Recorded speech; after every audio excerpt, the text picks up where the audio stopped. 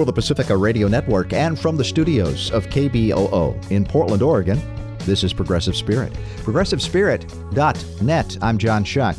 Progressive Spirit is now an hour long. We're celebrating 5 years of cutting-edge interviews with scholars, authors, and activists. Stations have the choice of airing the hour-long show or the edited half-hour program. You'll find the full version on podcast each week at ProgressiveSpirit.net. Grateful to stations across the country that have carried Progressive Spirit, including WETS, Johnson City, Tennessee, WPBM, Asheville, North Carolina, WEHC, Emory, Virginia, KZAX, Bellingham, Washington, KCEI, Taos, New Mexico, KFZR, Frazier Park, California, KKFI, Kansas City, Missouri, KSOW, Cottage Grove, Oregon, KVOY, Norman, Oklahoma, KZGM, Kabul, Missouri, WLRI, Lancaster, Pennsylvania, WDRT, Viroqua, Wisconsin.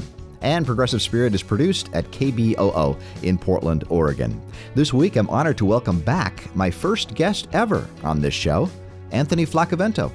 The first transition, and it is the foundational one in my mind, is what I call the movement from consumptive dependence, which we all are caught up in to some degree or another, to productive resilience. So basically more self-reliant households and self-reliant communities that allow us to be more resilient. We will talk about Anthony Flaccavento's new book, Building a Healthy Economy from the Bottom Up, Harnessing Real-World Experience for Transformative Change. Also on today's show, I speak with Deshna Ubeda, the director of ProgressiveChristianity.org, about the Embrace Festival coming up in Portland, May 4th, 5th, and 6th. You know, some people are coming because they're recovering from Christianity that they left because it was no longer relevant, or it actually hurt them because they were excluded or demonized or villainized. Some people are coming because they are interested in theology from a historical perspective. Some people are coming because they are very interested in social justice movements or eco-ministry or interfaith relations. Let's get to it. This is Progressive Spirit. Anthony Flaccavento is a commercial organic farmer and the author of Healthy Food Systems, a toolkit for building value chains. He's published articles on sustainability and rural development in the Washington Post, the Huffington Post, and Solutions Journal. In 1995, he founded Appalachian Sustainable Development, and he now serves as the president of Scale Incorporated, a private consulting business that supports ecologically healthy economies. He's just published an important new book, Building a Healthy Economy from the Bottom Up, Harnessing Real-World Experience for Transformative Change. Welcome back, Anthony, to Progressive Spirit. Oh, I'm so glad to be back, John. The show is a terrific addition for our local station here in Tri-Cities in Southwest Virginia, but also all the other places that are carrying it. I'm proud of what you've done. Well, thank you. Well, let's first of all talk about the problem. Your first chapter in your book, Building a Healthy Economy from the Bottom Up, is called What's Wrong with What We've Got? Let's start there. Sure. So the premise of the book is essentially that there's a tremendous amount of creative energy, of tangible activities that are happening around the country, really around the world, but my book focuses around the country, in building what is variably called local economies. I call it bottom-up economies, sustainable economies.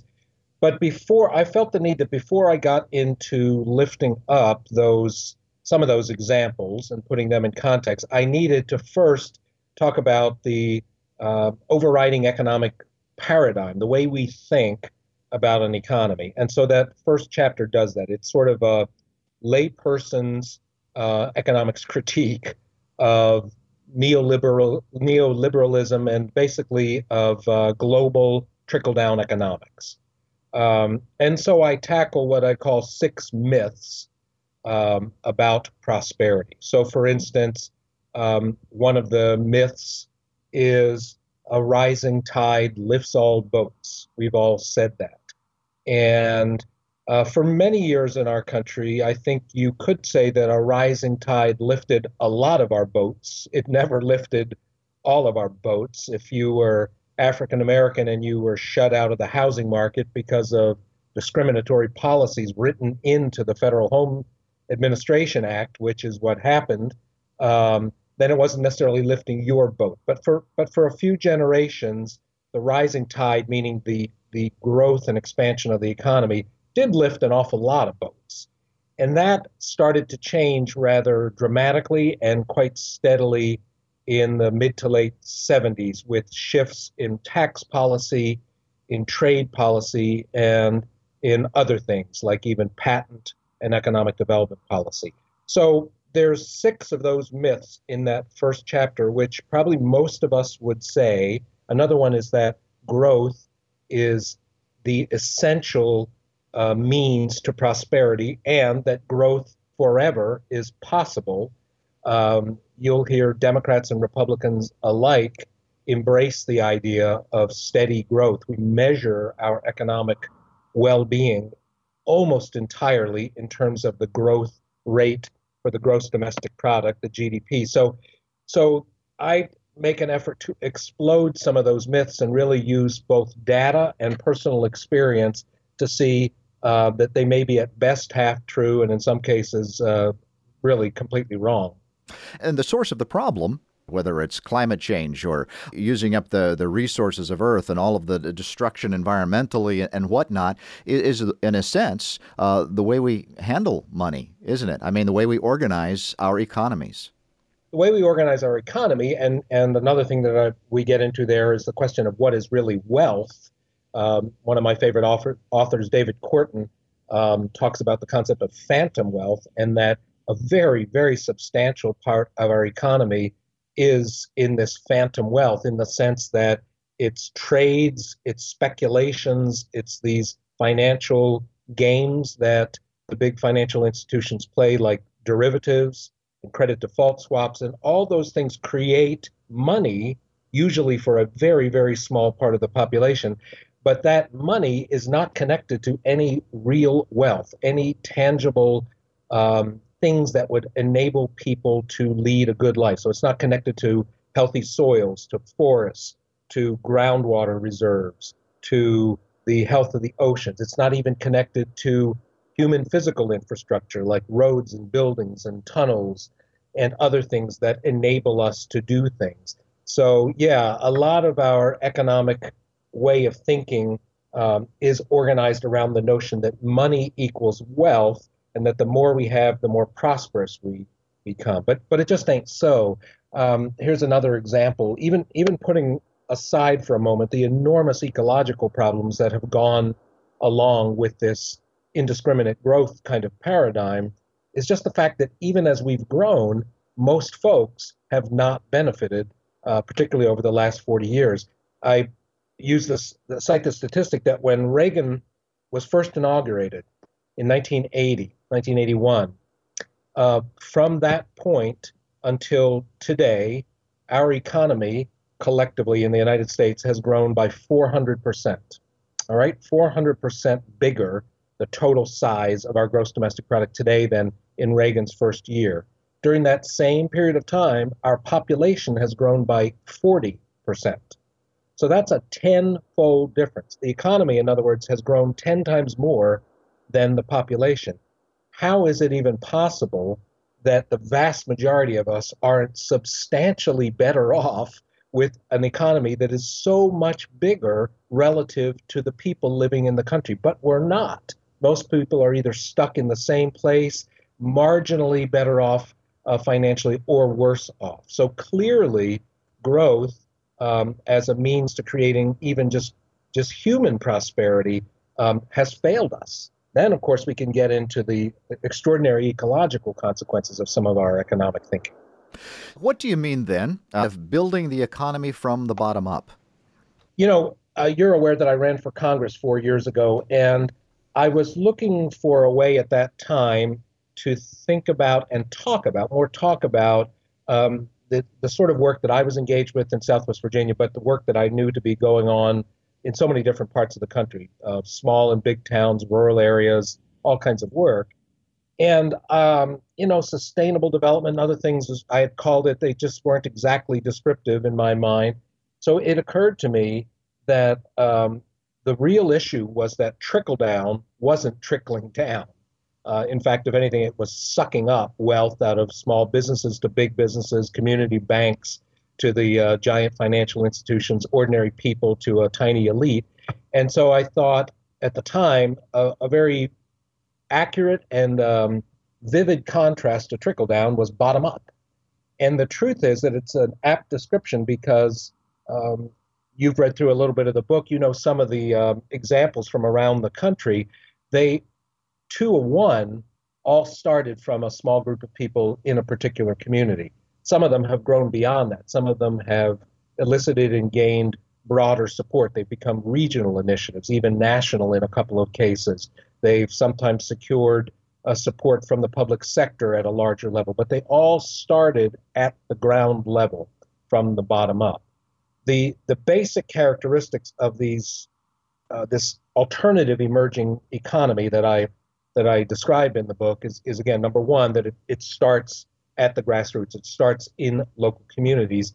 And second, because it starts in local communities, it's focused on real needs, real opportunities. So instead of simply creating a business or putting money into some sort of economic strategy for the sake of creating money flows or for the sake of creating jobs, it's actually creating jobs and economic activity specifically to address real needs. As I put it in the book, we start with the question, not just where will the jobs come from, but what is the work that needs to be done? And that's a question for us globally, but it's also very much a local question. So it's a little different question in each place. So these emerging economies address that question, and that means they're a little bit different from one place to the next. I'm speaking with Anthony Flaccavento, author of Building a Healthy Economy from the Bottom Up, Harnessing Real-World Experience for Transformative Change. We continue the discussion about transitions that are necessary and happening. This is Progressive Spirit.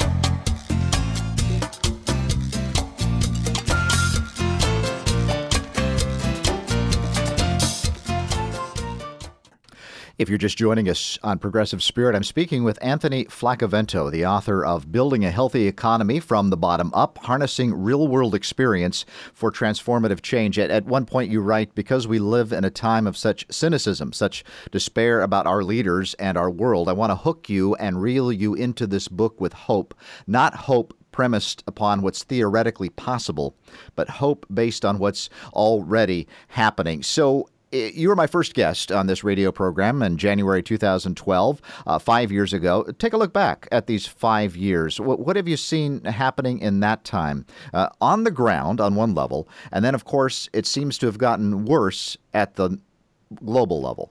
But I don't know. Tell me what you think. Yeah, no, you're exactly right. So over those 5 years, the nature of my own work has shifted somewhat. I continue to work and do things in Southwest Virginia and Abingdon. We still have our organic farm. I still work on a number of community efforts here.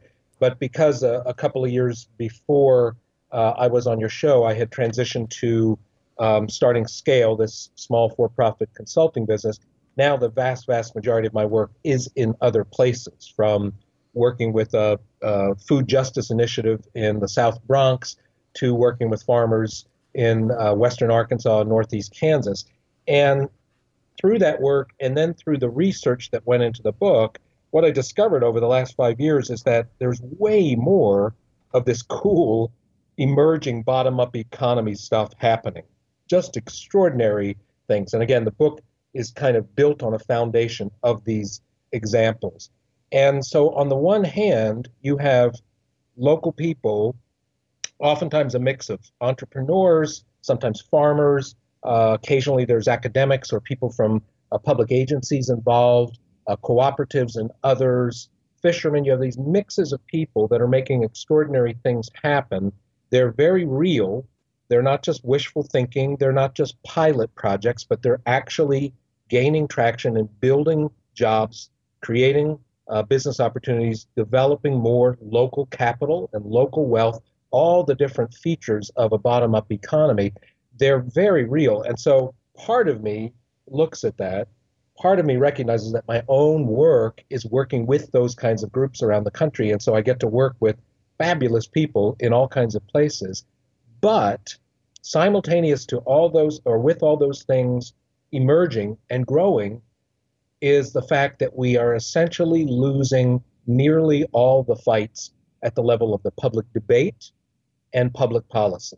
We have, for the most part, been either treading water or losing ground. And this is pre-Trump. We've been treading water and losing ground.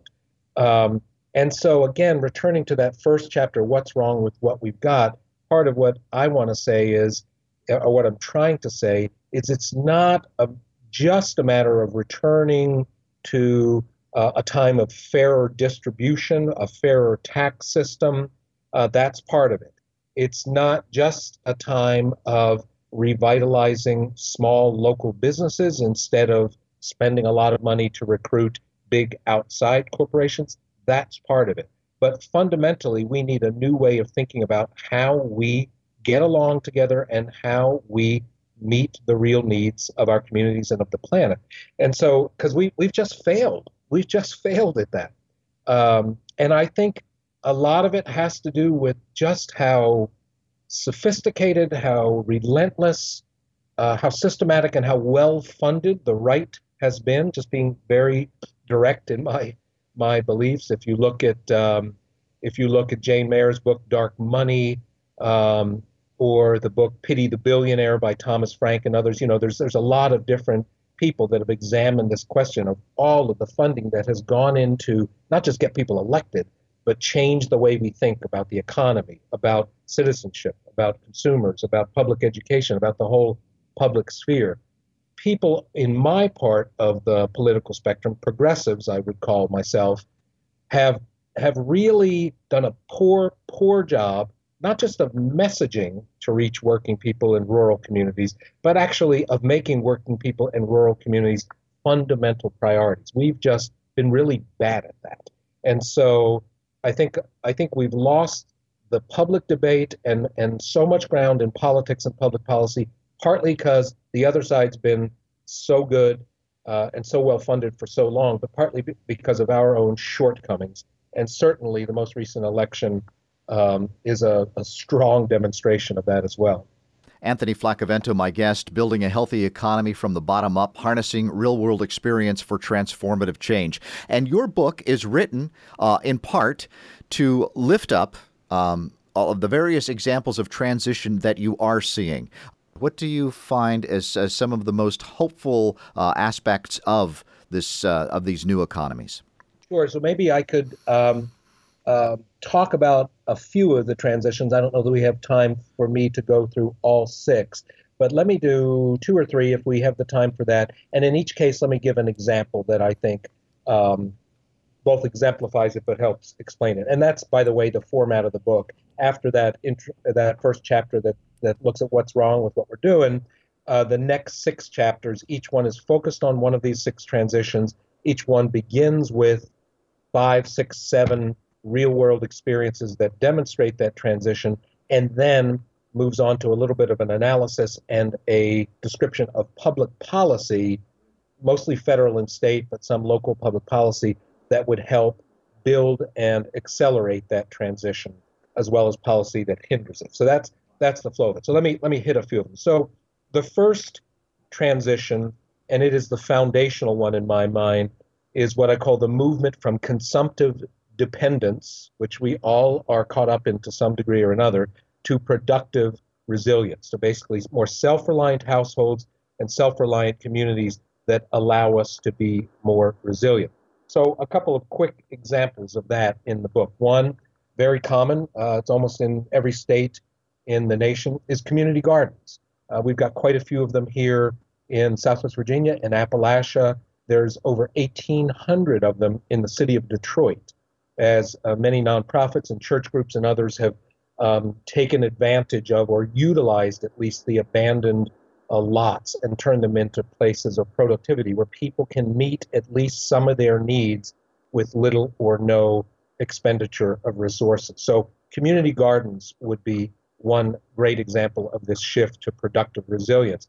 Another is illustrated by a group that's a neighbor to us in Southwest Virginia. They're in eastern Kentucky called MASID, the Mountain Association for Community Economic Development. They do a lot of cool things, but one thing they developed was a way to help low-income and working people pay for drastically needed or seriously needed energy retrofits to their home. Here was the problem MASID was facing. People would be in trailers or drafty homes. They'd be spending $250, $300 a month on, huge electric bills, oil bills, never quite getting warm because their homes just were very poorly insulated. They didn't have the money to just grant to all of these folks, so they designed a system where a commercial contractor would come in, do the energy upgrades, double pane windows, insulation in the floor and ceilings, perhaps a new heating system, and then the families would pay back for that work by paying a portion of the savings on their electric bill. So instead of going into debt to a bank, or instead of being dependent on a government grant, they actually upgraded and dramatically improved their homes, became much warmer and drier, reduced emissions going out into the environment, and paid for it themselves out of the savings. Really a really smart way to create more self-reliant and resilient households and communities. So those are two of several examples of that self-reliance. Another transition I'd love to hit on is the second one, which is the idea of building local living economies. And by living economies, we mean economies that actually are good for people and good for the places where they are or the broader ecosystem that they're part of. Multiple examples in there encompassing solar gardens and solar energy, all kinds of things, but one that really stands out is this system of vertical ocean farming designed by a brilliant guy named Brendan Smith, who dropped out of high school to become a commercial fisherman, fished for 3 decades on the east and west coast of the U.S. and Canada, saw the decline in the fisheries steadily happening, so he created this system where he integrates the production of 4 species of shellfish, mussels, clams, oysters, and scallops, with the raising of 2 species of seaweed in a vertical system that goes along the shoreline of the ocean, and he gets 6 products. He harvests the seaweed once a year, portion of it, dries it, turns it into a high nutrient, high powder food stock, and then all of those high value shellfish and the seaweed sequesters fantastic amounts of carbon from the atmosphere while also helping to clean up the ocean. So here's a guy producing 6 valuable products. He's now expanded this system to other fishermen who are doing it, and he's cleaning up the local ecosystem, marine ecosystem, while pulling carbon out of the atmosphere. These are the kinds of living economy solutions that are emerging, in cities, in the country, and even on the shorelines of our oceans. Just really quite extraordinary. Now, how would you see this in terms of scale? Yeah, that's a great question, and that actually is the fourth transition that I talk about, is bringing this bottom-up economy to scale. Let me digress for a moment to make that point. So the third transition is about creating real wealth and real capital, and this partly answers the question of scale. I'll use my own experience with this. Years ago, almost 18 years ago, when we launched Appalachian Harvest, which was one of the first food hubs in the eastern half of the country, our challenge was that tobacco was going out. We needed farmers to have better and bigger markets. We needed farmers to be using more ecologically sustainable and organic production practices. And we had some of that figured out, but one of the missing pieces was, how do you get small farmers who are spread out across the landscape to plug into larger, better markets like colleges, universities, supermarkets that are not necessarily in their backyard. And so part of what we figured out was, well, we need to be able to bring their organic produce and free-range eggs and other stuff to a central place. And so we used an old tobacco barn that was the barn of one of our farmers. And for the first couple of years, we simply borrowed the barn, put a little minimum of equipment in it, and started actually packing, grading, and shipping the produce out of that. Over time, we bought the barn from him and then created a better facility. And since then, Appalachian Harvest has moved on to another facility. But my point is, something as ordinary and everyday as a barn, a tobacco barn in Appalachia, became actually a critical piece of infrastructure that enabled not one or two, but several dozen at the peak of when I was involved with it, about 70 farmers to have access to markets for healthy, locally raised farm products. We were capitalizing the community and in the process enabling these farmers and a sort of healthier food economy to begin to scale up. So that's one example. So sometimes it's not a matter so much of growing each individual enterprise or farm as it is capitalizing regions or communities so that the bang for the buck is much, much greater.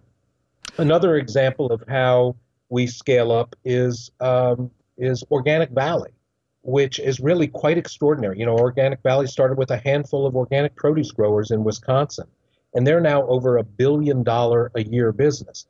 Organic Valley is the exception to the rule. Most of the organic food or healthy food and lifestyle products that succeed get bought out by big international corporations and they fundamentally change.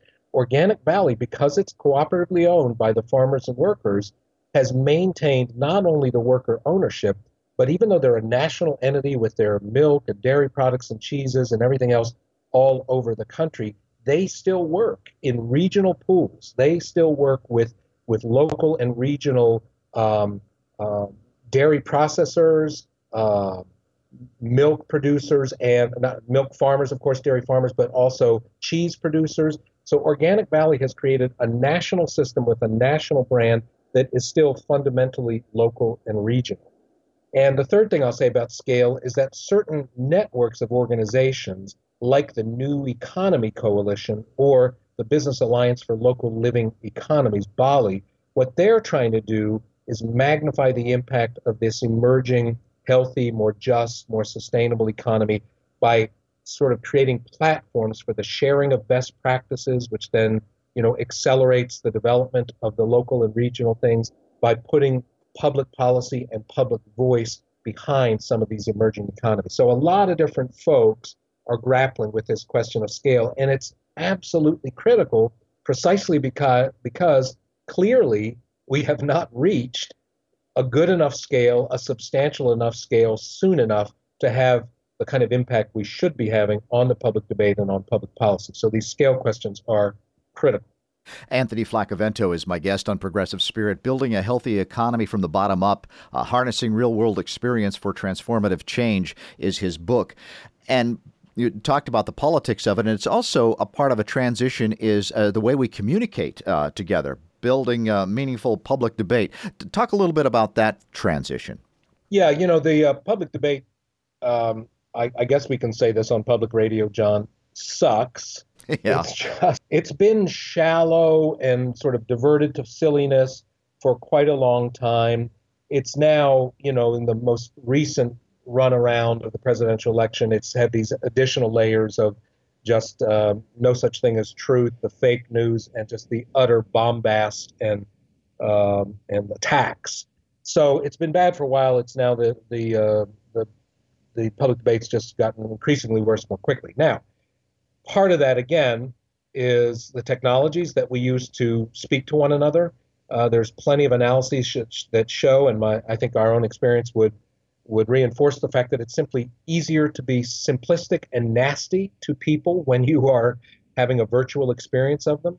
I wrote a piece a few weeks back that was called Facebook versus Face-to-Face, and it was published in HuffPost, and it's really, again, I think that part of reclaiming a public debate is reclaiming public spaces, re-engaging with people who are different from us, whether it's at the farmer's market, whether it's in a town square, a town park, whatever it is. We have less and less of that, with the exception of farmers markets, and we desperately need that. So that's one piece, is simply interacting to quote Ghostbusters, actual physical contact with other people that are not simply the same as us. But beyond that, what's emerging is an amazing assortment of community theater, of community media.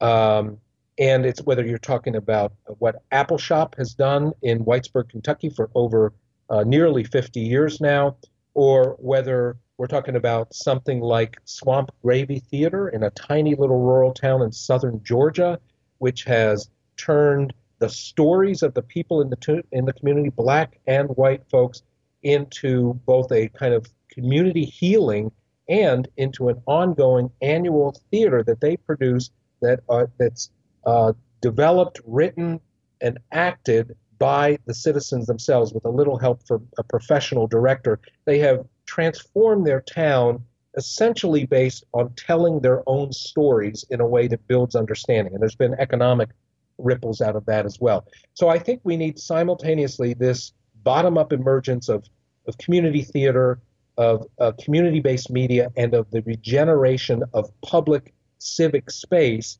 along with a real fight to decentralize the media. Right now, 6 companies own 90% of our media, and that's a huge part of our problem. So just as with every one of these other transitions, what I argue for is we've got to build it at the bottom, and we've got to fight the bad stuff at the top, so that the top, our policy, our rules, our investment decisions reinforce the good stuff emerging at the bottom instead of undermining it and handicapping it, which is primarily what happens now.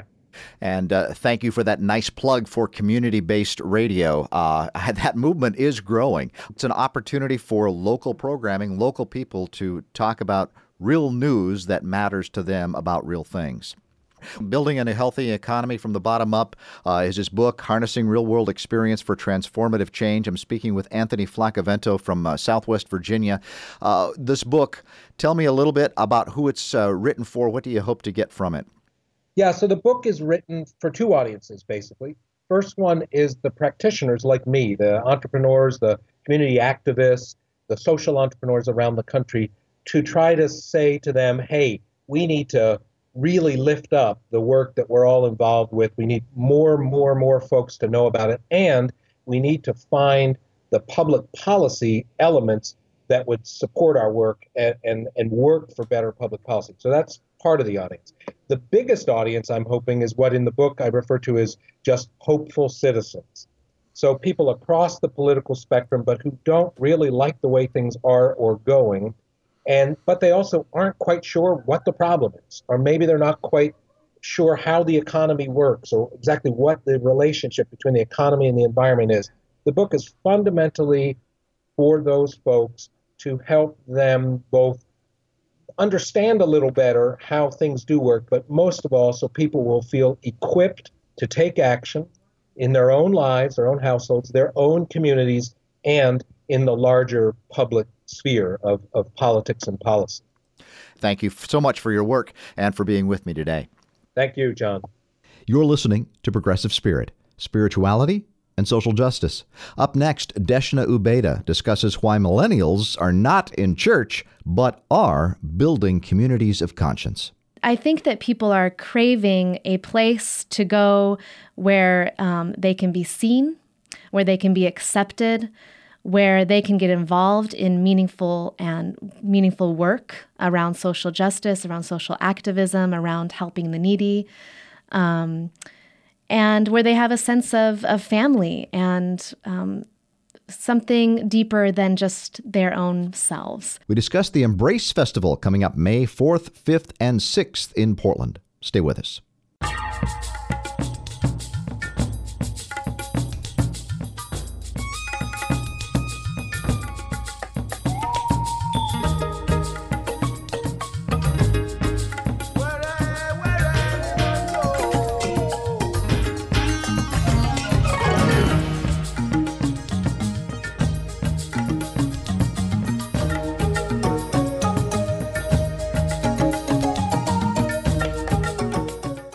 Deshna Ubeda is the director of ProgressiveChristianity.org.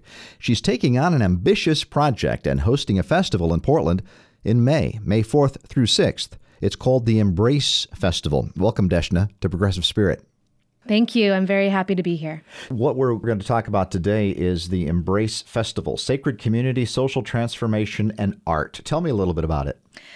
Yes. Well, I'm really excited to be able to share this event with you. I believe that it's innovative and unique, and there isn't much else out there like this. Something similar might be the Wild Goose Festival, which is an outdoor camping festival. It takes place in Appalachia. Yes, North Carolina. But this is an in-city festival, and with a focus on sacred community and social transformation. And we really wanted to provide people with an opportunity to experience sacred community in a new way. As you know, probably, churches provided a certain amount of community and support networks for humans, for thousands of years now. Mm-hmm. And as we've seen a decline in church attendance, many people, are confident to say that church is dying. We're also experiencing a vacuum of community in our neighborhoods, in our local towns.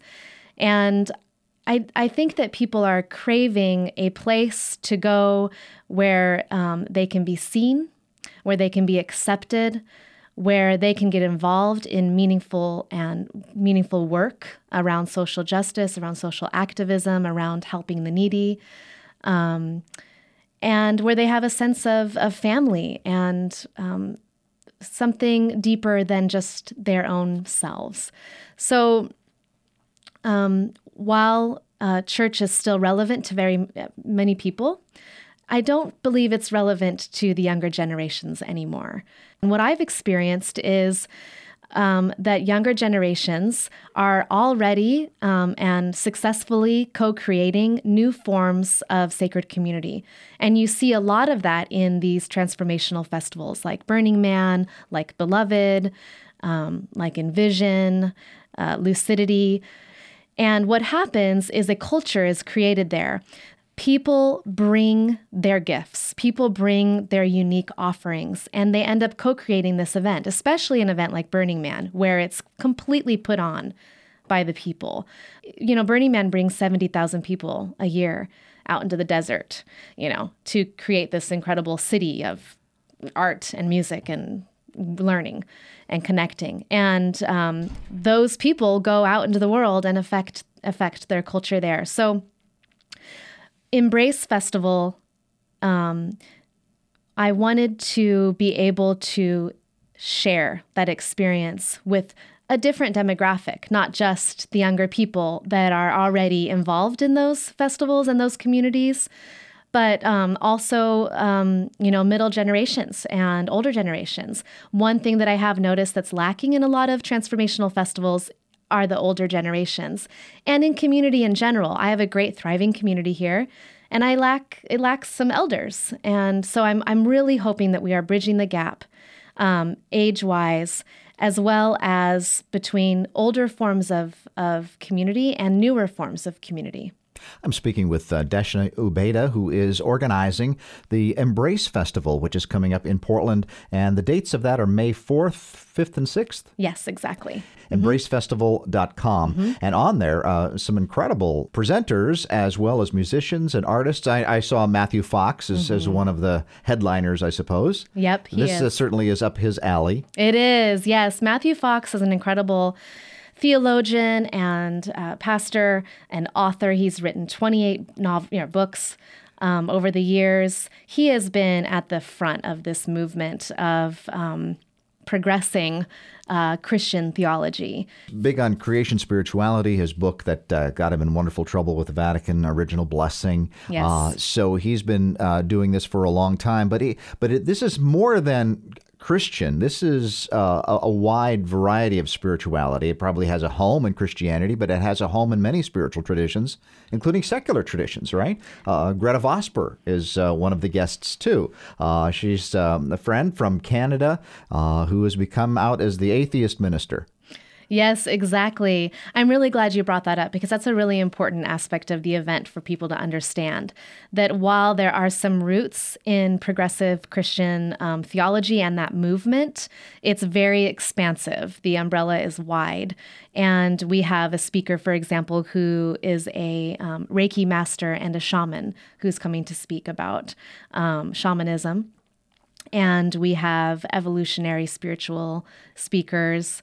We have secular speakers. We have a man coming to speak on health equity, somebody speaking on conscious aging, an incredible psychologist friend of mine, Carrie Conti, who is speaking on basically raising whole, courageous human beings, so parenting, permaculture, nonviolent communication, sacred connecting, like Solsara. That's a local movement here. So we're having someone come to speak about that. So yes, there is a wide variety of topics that fall under that umbrella of sacred community and social transformation. But we also wanted to address Christ consciousness and Buddha nature. And what does that mean to discover that within ourselves? And how does that affect our lives? How does that affect our action in this world? So, talk about some of the Portland speakers. Do we have people from Portland themselves, some alternative spiritual community leaders and whatnot? Yes, we do. Well, you'll be there. Well, yeah, okay. I didn't mean to go there, but necessarily. But yes, but beyond that, we've got some real fascinating people. Well, we're very excited that you're going to be there with us, and you're going to be on the panel for sacred community and social transformation. So, our Thursday event, we're going to have a panel of 6 individuals, and we'll basically be introducing the theme of the gathering then, and allowing people to do a question and answer and discussion amongst people. We have Jim Berklow coming. He's the Associate Dean of the Religious Life at the University of Southern California, and he's done a lot of work with Progressive Christians Uniting. He's going to be talking about Christian mindfulness. As I mentioned, a friend of mine, Carrie Conti, she's a psychologist, peri and postnatal psychologist. She's going to be talking about the whole courageous human and raising children. We have some amazing local people coming as well. We have a group of people coming from Revive Commons and Tabor Space, which is a local organization here, a nonprofit organization, who have a model of going into church buildings and reviving those spaces so that the churches can continue to exist in them, and bringing in the neighborhood by bringing in classes and events and such. Another woman named Michelle Hawk, she's a shaman and a Reiki master. She's going to be talking about shamanism, universal shamanism. Of course, we have Matthew Fox, who I'm sure will just delight us with his passion and his creativity and his intelligence and his awareness. Rabbi Brian Mayer is a local Portlander as well. He's a rabbi, and he's going to be talking about nourishing our connection, our spiritual inner being. We have Fred Plummer from ProgressiveChristianity.org. He's going to be speaking with us. John Robinson is coming to talk about conscious aging. We have a woman coming from Australia, Alexandra Sangster, who is a pastor there as well and who has done a ton of social justice work. So she's going to be sharing stories from literally, work that she's done in the streets there. 3-day-long protests in front of the courthouse and work with refugees and such. Bruce Sangwin is coming from Canada, and he's an incredible author as well. He's done a lot of work around evolutionary Christianity, and he's moved into counseling and therapy work using psychedelics. So he's going to be talking about ayahuasca and different tools and such. And I think it's important to note that the way that our presenters are going to work is a little bit different than, for example, a conference or a different kind of gathering. How is it set up? So we are doing short, to use the term, quote unquote, TED Talk-like presentations. Mm-hmm. So these are going to be 25-minute long presentations, 3 at a time. And we do have 4 featured presentations, which will be a little bit longer. They'll be 45 minutes long. But most of them will be these short 25-minute presentations. And they are ideas and stories that these presenters are passionate about. So these aren't lectures. These aren't promoting their own, their recent book. These are the core nuggets of what these people who are doing incredible work in this world are currently really excited and passionate about and feel can positively affect the world. So they'll be very dynamic, fast-paced, and we will have a variety of media.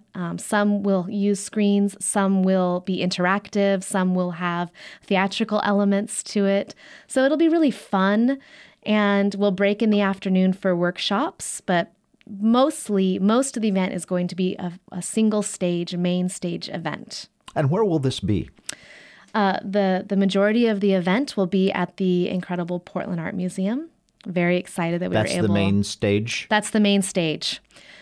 Friday night, we are doing a celebratory event where we are bringing in musicians, live performers, live painters. We'll have a tea lounge. We'll have a full bar. We will have a dance floor and an area for people to purchase local artisan crafts and such. And we have incredible musicians coming for that. Let's talk about some of the musicians that you have coming. So we have 2 nights of music. Friday night is our celebratory event. Saturday night is our closing ceremony. Friday night is going to be in the Grand Ballroom at the Portland Art Museum, and that particular evening can be purchased separately. So that's important for people to know, that if they can't make the full event, they can go to the website and purchase the ticket for that separately. And that night we'll have a band called Yaima, and we'll have a band called Indubious, both Northwest locals. And we'll also have a local favorite DJ called Dar Cernoff. These musicians are going to make us dance. They're very inspiring. Their lyrics are always moving and encouraging and positive. And so this is going to be a moving kind of thing. It isn't just sitting and watching. Yes. There's audience participation, we might say. Yeah, if wanted, there's going to be spaces for people to sit and enjoy as well, so that we can provide the whole spectrum of experiencing it. And this was similar to what Matthew Fox has called his cosmic mass. Right. So, he, a long time ago, came across the electronic music scene and realized that it was the younger generation's new form of worship and healing and transforming. And so that's what's happening in transformational festivals, is that, less and less people are needing, drugs or alcohol, and more they're getting into their own spirit bodies through movement, through music, through connection with others. This sounds fantastic. This is a lot of work. Yeah. You must be working 36 hours a day to organize this. It feels like that sometimes. But how do you have an idea of how many people might participate in this? Yeah. We are... we're maxed out. Our capacity is about just over 700. So, of course, we're aiming for that amount. Okay. We are offering scholarships. We're offering volunteer positions. We're offering group discounts. But I think that it has such a unique offering that if the word gets out, people will find it valuable to them, and it'll be very healing. Some people are coming because they're recovering from Christianity that they left because it was no longer relevant, or it actually hurt them because they were excluded or demonized or villainized. Some people are coming because they are interested in theology from a historical perspective. Some people are coming because they are very interested in social justice movements or eco-ministry or interfaith relations.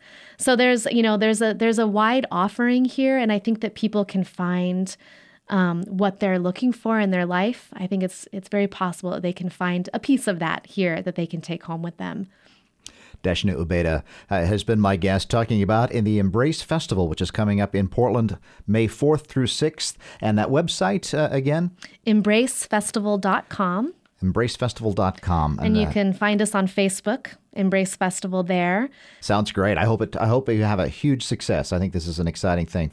Thank you, John. It's been a pleasure to be here. You've been listening to Progressive Spirit. now an hour long. Technically 54 minutes to accommodate top-of-the-hour news. Go to progressivespirit.net for links to podcasts. Find us on Twitter and Facebook. You can catch Progressive Spirit each week on iTunes, Stitcher, PRX, Podomatic, SoundCloud, and wherever you hear podcasts. From KBOO in Portland, I'm John Shuck. Be well.